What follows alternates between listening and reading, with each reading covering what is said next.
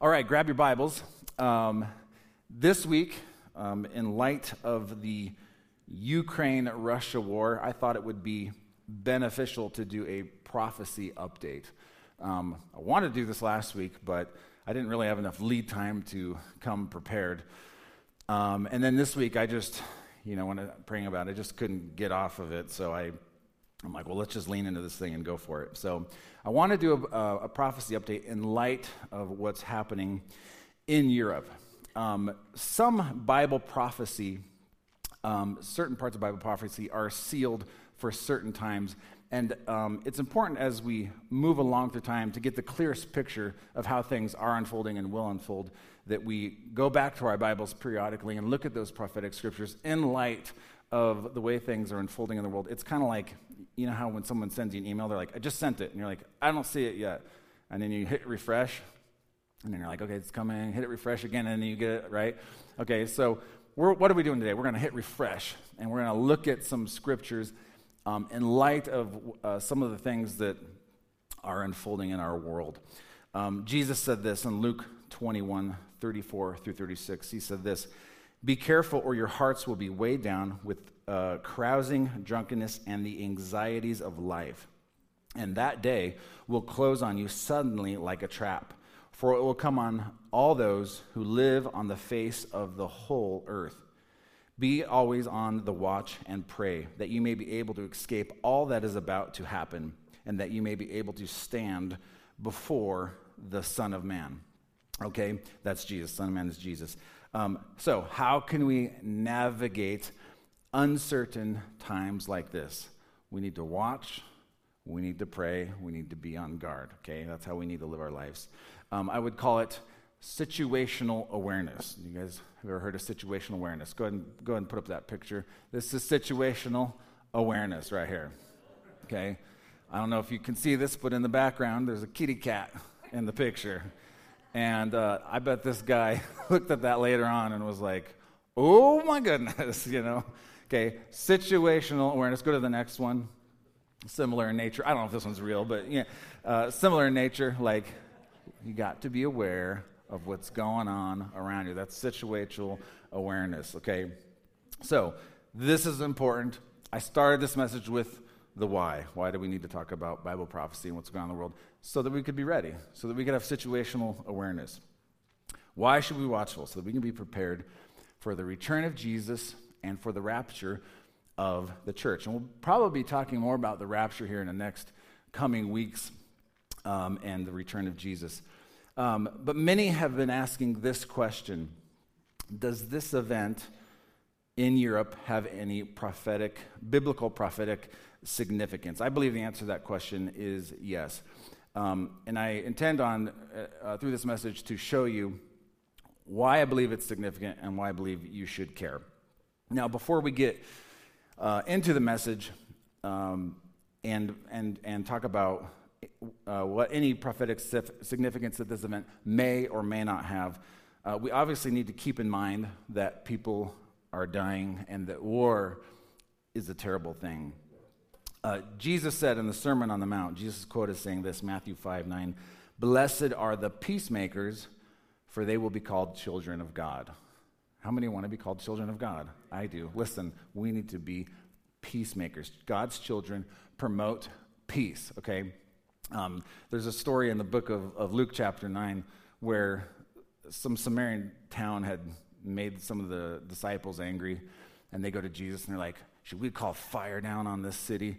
And Jesus is like, no, you don't know what spirit you're of. You're not operating in the spirit that I'm operating. I say this to say we need to be careful in our zeal for prophetic revelation to not overlook the humanity of every situation. So sometimes a war happening halfway around the world, we overlook the humanity of it. And I also want to say that, and you'll know who you are when I say this, and I'm not going to elaborate on this. We also need to be aware of weakly founded conspiracy theories, okay?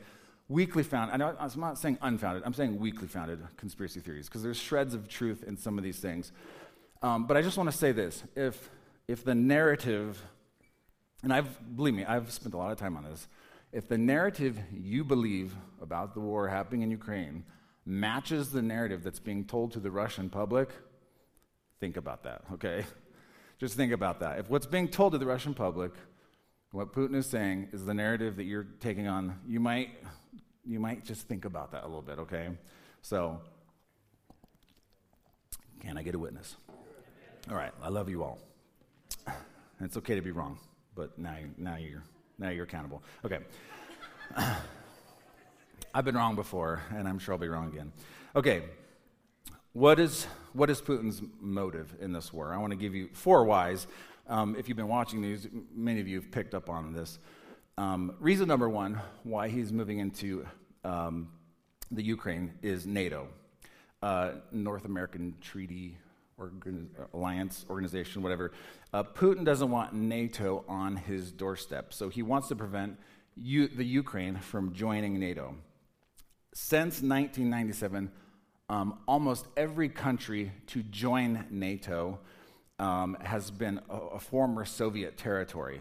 So this, to him, looks like an infringement on their security and their sovereignty. I'm going to put up that picture. So in the yellow there, these are all countries that joined NATO since 1997.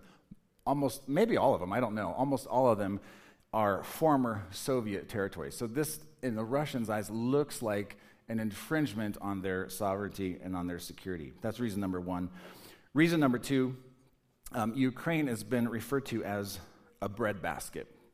It's been referred to as a breadbasket of Europe and a breadbasket of Russia. Well, which one is it?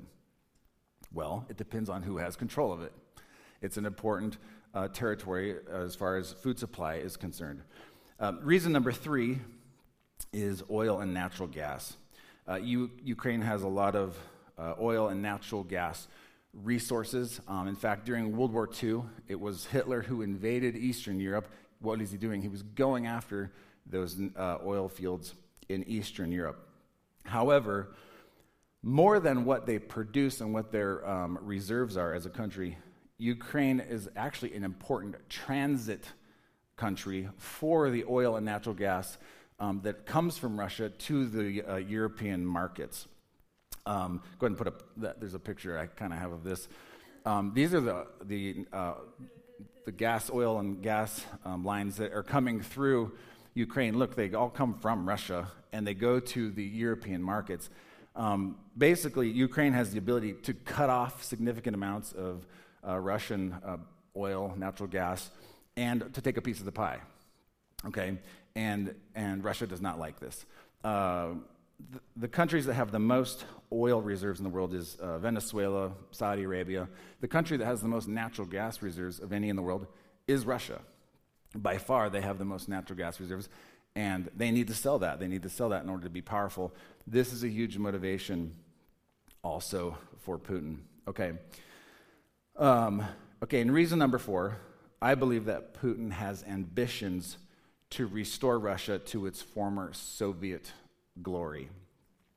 In 2005, Putin is quoted as saying this. He said, "It is worth acknowledging that the demise of the Soviet Union was the greatest geopolitical catastrophe of the century." Okay, think about that. Of the century, the 20th century, hello. "As for the Russian people, it became a genuine tragedy. Tens of millions of our fellow citizens and countrymen found themselves beyond the fringes of Russian territory." Okay, I would acknowledge that, yes, for Russians, that certainly was a catastrophe. The 90s was a terrible decade for Russians. However, Putin ranks the fall of the Soviet Union of a worse catastrophe than World War II. Okay, think about this. In World War II, the Soviet Union lost more lives than any other country, by a lot, actually. They lost more lives. They lost 24 million people died in World War II in the Soviet Union. Over half of those deaths were civilian deaths. Over half of them. Comparatively, the U.S., we lost 418,500, which is a lot. And only about 2,000 of those are civilian casualties. Most of those are combat deaths. But it doesn't even compare. We didn't even lose 1 million. They lost 24 million. Okay, but I say this to say In his eyes, if the collapse of the USSR was a worse tragedy than World War II, this has got to be a big deal to the way this man thinks. Because 24 million, in my mind, is by far the biggest tragedy. And World War II, in my mind, was the biggest tragedy of the century. So, where are we at? What's the current situation in Ukraine? Despite what many Russians thought, Ukraine has not welcomed them as liberators. The Ukrainians have fought valiantly and have had some success. The weapons that the West has provided, particularly the U.S., have made a difference. The downside is this. Russia has not yet sent in their big guns, and for the most part, they fly over the country with air superiority. They fly over the country with air superiority, with little resistance. President Zelensky is requesting that NATO set up a no-fly zone, and they have not done that. My fear is this: the more the Ukrainians succeed, the more ruthless the Russians will become, which is actually what we're seeing every day. Make no mistake about this. Obviously, Russia being a nuclear power, they could destroy Ukraine immediately. Or they could bombard from the air, send in the whole Air Force, and completely destroy the country immediately. Now, the question is, if they want to take control of that territory, why destroy something before you take it over? So the question is, how far are they willing to push this? We don't know how this will end.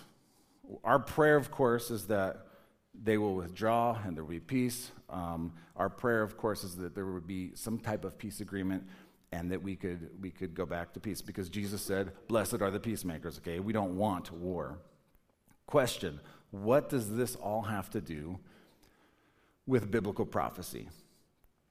Many people have been asking this question: is this war in the Ukraine with Russia, is this a precursor to the war that the Bible describes in Ezekiel chapter 38? My prediction is this: that if Russia is successful, they will be emboldened and they will continue to pursue their glory days as an empire. If they pull back, I think the world may have some more time and peace and prosperity can exist. If they succeed, I believe they will be emboldened, and then probably the Chinese will be emboldened as well to make a move on Taiwan. But if they prevail, I think things will continue to escalate. All right, let's look at the book of Ezekiel. I've been actually wanting to touch on the book of Ezekiel, chapter 38, for a long time. And I think Christians really need to understand what is the significance of this. Ezekiel 38 describes a future war that is yet to happen, okay? Has not yet happened. But what you need to know is that Israel is at the center of biblical prophecy. So it's written from the viewpoint, the scriptures, Israel is at the center of biblical prophecy. Whenever you want to know what's happening in the world or where we're at, Israel is at the center of it. We'll start, I'll kind of build this through Ezekiel 36, 37, 38. After the destruction of Jerusalem in 70 AD, much of the land of Israel laid waste for nearly 2,000 years. Mark Twain visited the land, Palestine, the Palestinian land, in 1867, and he said this: "It is a desolation, it is a wasteland, I would never want to live here." That's what Mark Twain said, the American author, in 1867.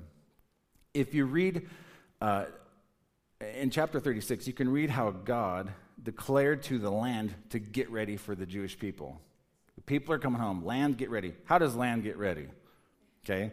Ezekiel 36, verse 8, it says this: "But you, mountains of Israel, will produce branches and fruit for my people Israel, for they will soon come home." Okay. And then in the early 1900s, many Jews began moving back to their homeland. And about that time, they made up about a third of the population, and they began to cultivate the land, till the soil, replant vineyards, and the land began to produce fruit. And it was honestly a supernatural thing that was happening, that the land was getting ready for the return of the Jewish people. That's chapter 36. In chapter 37, you can read about the valley of dry bones, which is a prophetic picture of the graveyard of Europe in World War II. It says this, Ezekiel 37:11. Then he said to me, Son of man, these bones are the people of Israel. They say, our bones are dried up and our hope is gone. We are cut off. This was the mindset of many Jews who had lived through the Holocaust. I have a couple pictures. Obviously, you could find the worst pictures possibly known to man that we could put up here and share. But the Holocaust is a terrible time of hopelessness. I mean, that's a picture of hopelessness. Our bones are dried up. Our hope is gone. God has forgotten us. Surely God has forsaken us. That must have been the mindset of the Jews who lived through World War II.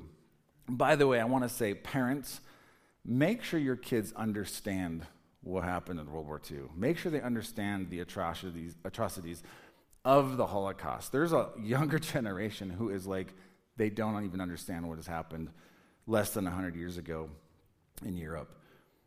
This says this, Ezekiel 37, okay, Son of man, these bones are the people of Israel. They say to me, our bones are dried up, our hope is gone, we are cut off. Therefore prophesy and say to them, this is what the sovereign Lord says, my people, I am going to open your graves and bring you up from them. I will bring you back to the land of Israel. Then you, my people, will know that I am the Lord when I open your graves and bring you up from them. Okay? 1948 is when Jews were moving back after World War II. 1948 is when they declared their independence, May 14th, 1948. Isaiah 66 says, can a nation be born in a day? The answer to that question is yes, because Israel was literally born in a day, and it was a celebratory time for that nation. Here's where we're at. The physical restoration of Israel has taken place. God has regathered the Jewish people to their homeland. The physical restoration has taken place. There is yet a spiritual restoration that is going to take place in that nation. Romans 11:25 and 26 says this, Paul says, for I desire, brethren, that you should not be ignorant of this mystery, lest you be wise in your own opinion. That blindness in part has happened to Israel until the fullness of the Gentiles has come in. So in part, there has been a blindness to Israel. Most Jews do not believe in Yeshua as their Messiah. But those blinders, number one, they're beginning to come off, and there is a time when the fullness of the Gentiles is coming, when those blinders will completely come off, and they will see Jesus as their Messiah. You can read in Ezekiel, there's this picture of the dry bones. They begin to rattle, and they come together. And then he prophesies once again, and muscle and sinew and flesh come on those bones. But then they're still dead. They're still not moving. That is a picture of exactly where we're at with the nation of Israel. The bones have been gathered. There's flesh on the bones. There's meat on the bones. But the breath of God has not yet been breathed into them. Spiritual revival has not yet happened in the land of Israel. And I'm telling you, there is coming a day when God will remove the blinders and they will see Jesus. They will mourn for the one whom they pierced. It's coming. Amen? That's Ezekiel 37, the dry bones. And then we come to Ezekiel 38. We're somewhere in between right now. We're somewhere in between Ezekiel 37 and Ezekiel 38. Ezekiel 38, we get to Ezekiel 38. It's future. This has not yet happened, but it is in the Bible, and it is going to happen, okay? Ezekiel 38 says this. Now so I'm going to help you with some of these locations that the Bible talks about. So you read these words like Gog and Magog. I want to help you understand these geographical locations. They're extremely significant to us. Verse 1. Now the word of the Lord came to me, Son of man, set your face against Gog and the land of Magog, the prince of Rosh. Okay, Rosh is Russia. Meshech and Tubal is Turkey, and prophesy against him and say, thus says the Lord God, behold, I am against you, Gog, O prince of Rosh and Meshech and Tubal. I will turn you around and put hooks in your jaws and lead you out with your whole army, horses and horsemen, all splendidly clothed, a great company with bucklers and shields, all of them handling swords. Okay, real quick. Obviously, Ezekiel would not have an understanding of what like a tank and an airplane was. So God shows him this imagery as horses and chariots and what have you, okay? But what you have here is a Russia-led invasion into the land of Israel. Who is the Prince of Rosh? Well, we don't know. We actually don't know when this war is going to take place. But what I'm going to show you is that it is aligning in such a way that it looks like it could happen very soon. We don't know who the Prince of Rosh is. However, we do know that if it happened today, if this war unfolded today, that prince would be Vladimir Putin. That is clear. But we don't know when this war will happen, so we don't know who this person is. Ezekiel 38, it goes on, verses 5 and 6. It talks more about this coalition of nations coming against the land of Israel. Persia, Cush, and Put will be with them with all their shields and helmets. Okay, Persia is Iran. Cush is Sudan, and Put is Libya, okay? Also Gomer with all its troops, and Beth Tamara from the far north with all its troops, the many nations with you. Okay, so we have this picture. Go ahead and put up that slide. We have this picture of the nations that the Bible describes will invade the land of Israel. It's painted very clearly here. There's not a lot of debate. There's some debate about maybe some of these geographic locations, but for the most part, this is pretty well understood. Go to the next slide. I just thought this was interesting too for a reference point. Can you see? Do you guys see where Israel is? Just below Turkey, there's Israel. It's the size of New Jersey. This tiny little piece of land, and these nations, along with Libya and Sudan, are going to invade this tiny little territory of Israel. Pretty amazing. Verse 7, it says this: get prepared, get ready, be prepared, you and all the hordes gathered about you, and take command of them. After many days, you will be called to arms. In future years, you will invade a land that has recovered from war. How many know that Israel is a land that has recovered from many wars? Whose people were gathered from many nations to the mountains of Israel, which have long been desolate. This is the exact language that Mark Twain used. The land had long been desolate. They have been brought out of the nations, and now all of them live in safety. This is an important piece. They live in safety. If you, just listening to people who grew up in Israel in the 60s and 70s, they did not live in safety. There were people who were born in the 50s, and they lived through like 3 wars in their lifetime. Insane. Today, Israel, for the most part, lives in safety. Verse 9, you and all your troops and the many nations will go up, advancing like a storm. You'll be like a cloud covering the land. This is what the sovereign Lord says. On that day, thoughts will come into your mind, and you will devise an evil scheme. You will say, I will invade a land of unwalled villages. I will attack a peaceful and unsuspecting people, all of them living without walls and without gates and bars. For the most part, Israel is living in safety, in unwalled cities, in peace and security. I foresee that peace and that sense of security continuing to increase and prosperity continuing to increase for Israel. Israel has signed, and I'll talk about peace agreements here in a minute. Israel, back in, I think, the 70s and 80s, signed peace agreements with Jordan, who's to the east, with Egypt, who's to the south. But I will say this: it is more dangerous to take a stroll in certain parts of America, in certain American cities, than it is to go to Israel and to walk around.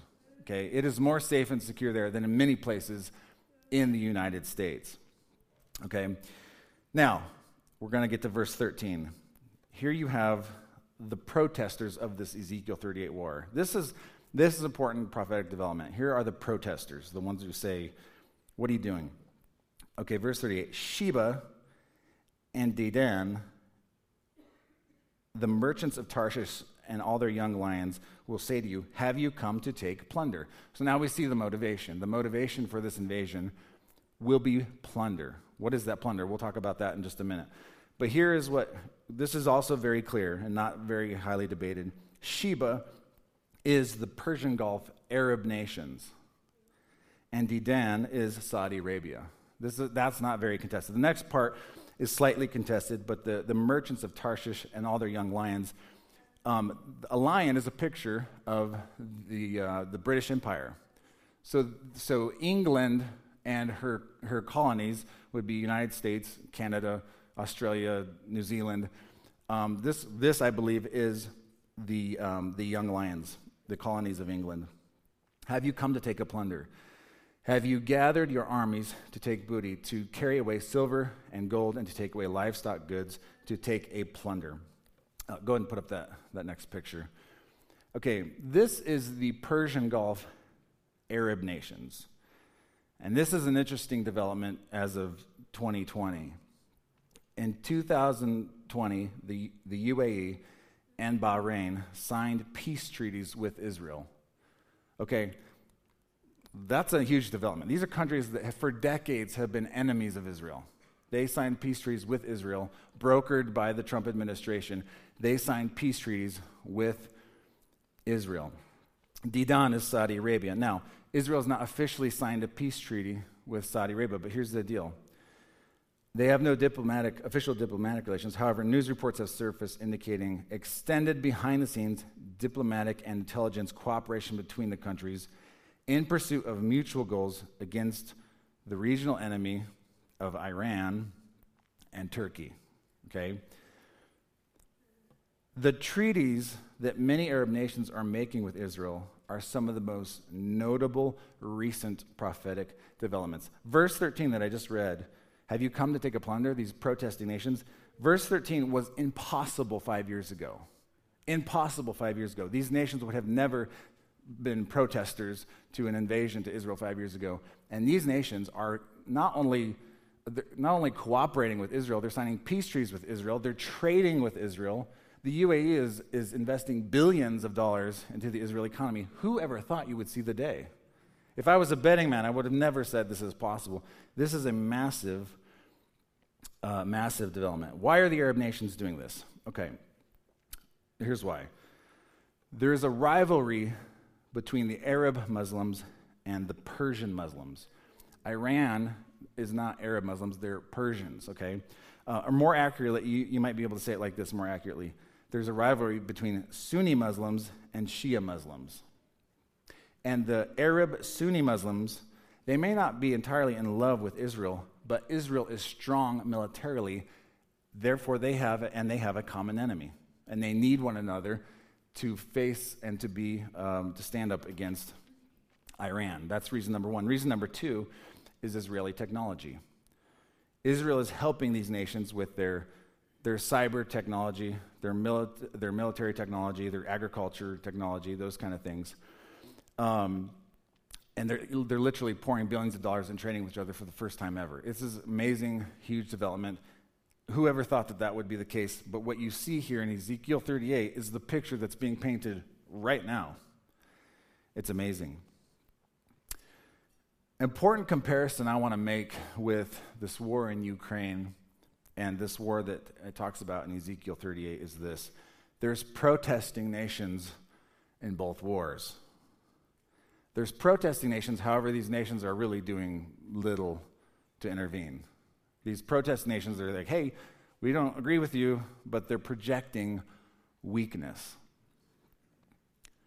Right now, the world's perception of the United States is weakness. I'm not saying the United States is weak. I'm saying the perception of the world of the United States is weakness. They're projecting weakness at the moment. And I'm not making that up. That's not like, if you listen to other countries' news and hear what they're saying about us, the whole world is waiting to see, how is America going to respond? How is this superpower of the world going to respond to this? They did not see an overwhelming show of strength on the part of the United States. We're projecting weakness. One of the reasons that happened is the withdrawal from Afghanistan sent a massive message to the world because, frankly, that withdrawal was seriously botched. Yeah, I don't know who thinks that went well. That was seriously a botched thing. Now, I want to be an equal opportunity offender here. So, in my opinion, Trump did some very good things like brokering the treaties between Israel and the UAE and Bahrain. But also, when the United States withdrew from Syria, it also created a massive vacuum, and that vacuum was instantly filled by Russia. That when the United States pulled out of Syria, instantly that vacuum was filled by Russia. Here's my point. You have Russia and Iranian proxies in Syria, just to the north of Israel, for the first time ever. For the first time ever, you have Iran, Russia, right on the border of Israel, sitting right there. The invading armies are almost in perfect position to what Ezekiel 38 is talking about. The Western powers are all projecting weakness, and the protesting countries that are aligned with Israel are just, as of the last few years, aligning with Israel for the first time ever. Okay?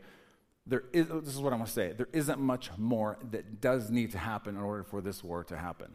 I don't know when it will happen. I hope it doesn't happen for a while. It's in the Bible, so it's going to happen. I hope it's decades before this war happens. But it is going to happen. But as far as I can see, all the pieces are in place. The alliances are there where it could happen any day. Ezekiel 38:14. Therefore, son of man, prophesy and say to Gog, this is what the sovereign Lord says. In that day, when my people are living in safety, you will take notice of it. You will come from your place in the far north, you and your many nations with you, all of them riding on horses, a great horde, a mighty army. You will advance against my people Israel like a cloud that covers the land in the days to come. Gog, I will bring you against my land so that the nations may know me, and when I am proved holy through you before their eyes. You can go on and read in Ezekiel 38 that these nations do indeed attack Israel. The protesting nations protest, but God ends up intervening and delivers Israel from these enemies. You can go read that for yourself in the rest of Ezekiel 38. But I want to make the point, as of the most recent developments recently are these alliances that are happening with these nations, and it is exactly what Ezekiel prophesied thousands of years ago, and it's happening in our lifetime. It's pretty amazing. This war will happen. There's no question of that because it's in the Bible. But here's the question I want to ask. Will this war happen before or after the rapture of the church?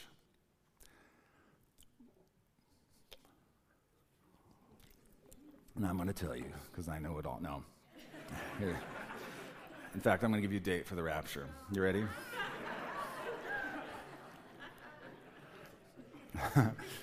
Here's the deal. This war, talking about in Ezekiel 38, this is not the Great Tribulation. Okay, so a lot of Christians debate on when the rapture will happen, before the tribulation, during, or after. We're not talking about the Great Tribulation. We're talking about a war that precedes, this war will bring about where the world will look for someone who can bring peace to the world, which will usher in the Antichrist, of course, and then the Great Tribulation. This war does not have to happen before the rapture. There's not a clear consensus. There's not a clear consensus of, will we see this, those of us who we raptured and taken up to the Lord, there's not a clear consensus. Will we see this war? Will we live through this war? Will Jesus take us before this war? There's not a clear consensus. The battle lines have been drawn, and we don't really know when this will happen. I say all this to say we need to have situational awareness. And when we see Russia aggression like we're seeing now, it really looks a lot like Ezekiel 38 is about to happen. Jesus said, Luke 21, be careful or your hearts will be weighed down with the carousing, drunkenness, and anxieties of life, and that day will close on you suddenly like a trap, for it will come on all those who live on the face of the whole earth. Be always on the watch and pray that you may be able to escape all that is about to happen, and that you may be able to stand before the Son of Man. I'll just conclude with this question for you.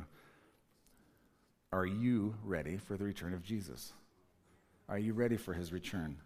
Are you ready for the rapture? Are you watching? Are you praying? Listen, I'm planning my life to live. I'm planning to lead this church for decades. I'm planning to build a building. I'm planning to watch my kids grow up, get married, and have babies. I'm planning on all that. but I also want to live every single day waiting and watching and being prepared for the return of Jesus. I need to ask you a question. Are you living that way? Are you living in such a way where Jesus could come and take us today? Are you living in that way? We need to be this way, church. And so this is just a message to hit refresh a little bit. Let's get our eyes focused on Jesus. This world has been a little crazy lately.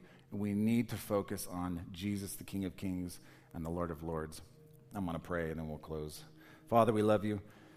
We thank you that you are the Prince of Peace. You are the Prince of Peace, Lord. And God, we do ask for this conflict that we're seeing in Eastern Europe to subside and there to be peace and that revival could come, Lord. But Lord, regardless of what happens in this world and where we're at on timelines, Lord, we want to be ready. We want to have situational awareness, Lord. I just pray for every person here that we would just take inventory of where we're at, Lord. And if there's things we need to repent of, we repent of those things. If there's things we have to give up, we give up those things. But that we would be waiting and watching and looking, Lord, to you to return. So, Father, we ask this. Help us, God, have an anointing to have peace, not to have anxiety. It's to go through these things with peace, with you, with the Prince of Peace. You're the only one that can give it. You're the only one that can give peace. And so we just welcome you, Father, to do that in our hearts. We love you. In Jesus' name. And everyone said, Amen. Come on. I'm going to have the prayer ministry team. Why don't you come forward?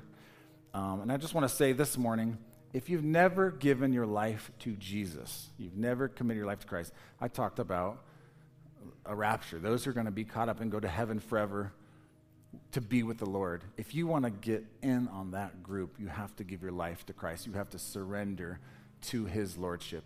If that's you and you're here today and you know that you've never given your life to Christ, or maybe you're here and for whatever reason you've gone astray, you're living your own way and you need to repent and come back to God, I want to just encourage you, come up to these prayer counselors. Why don't you everyone stand to your feet right now?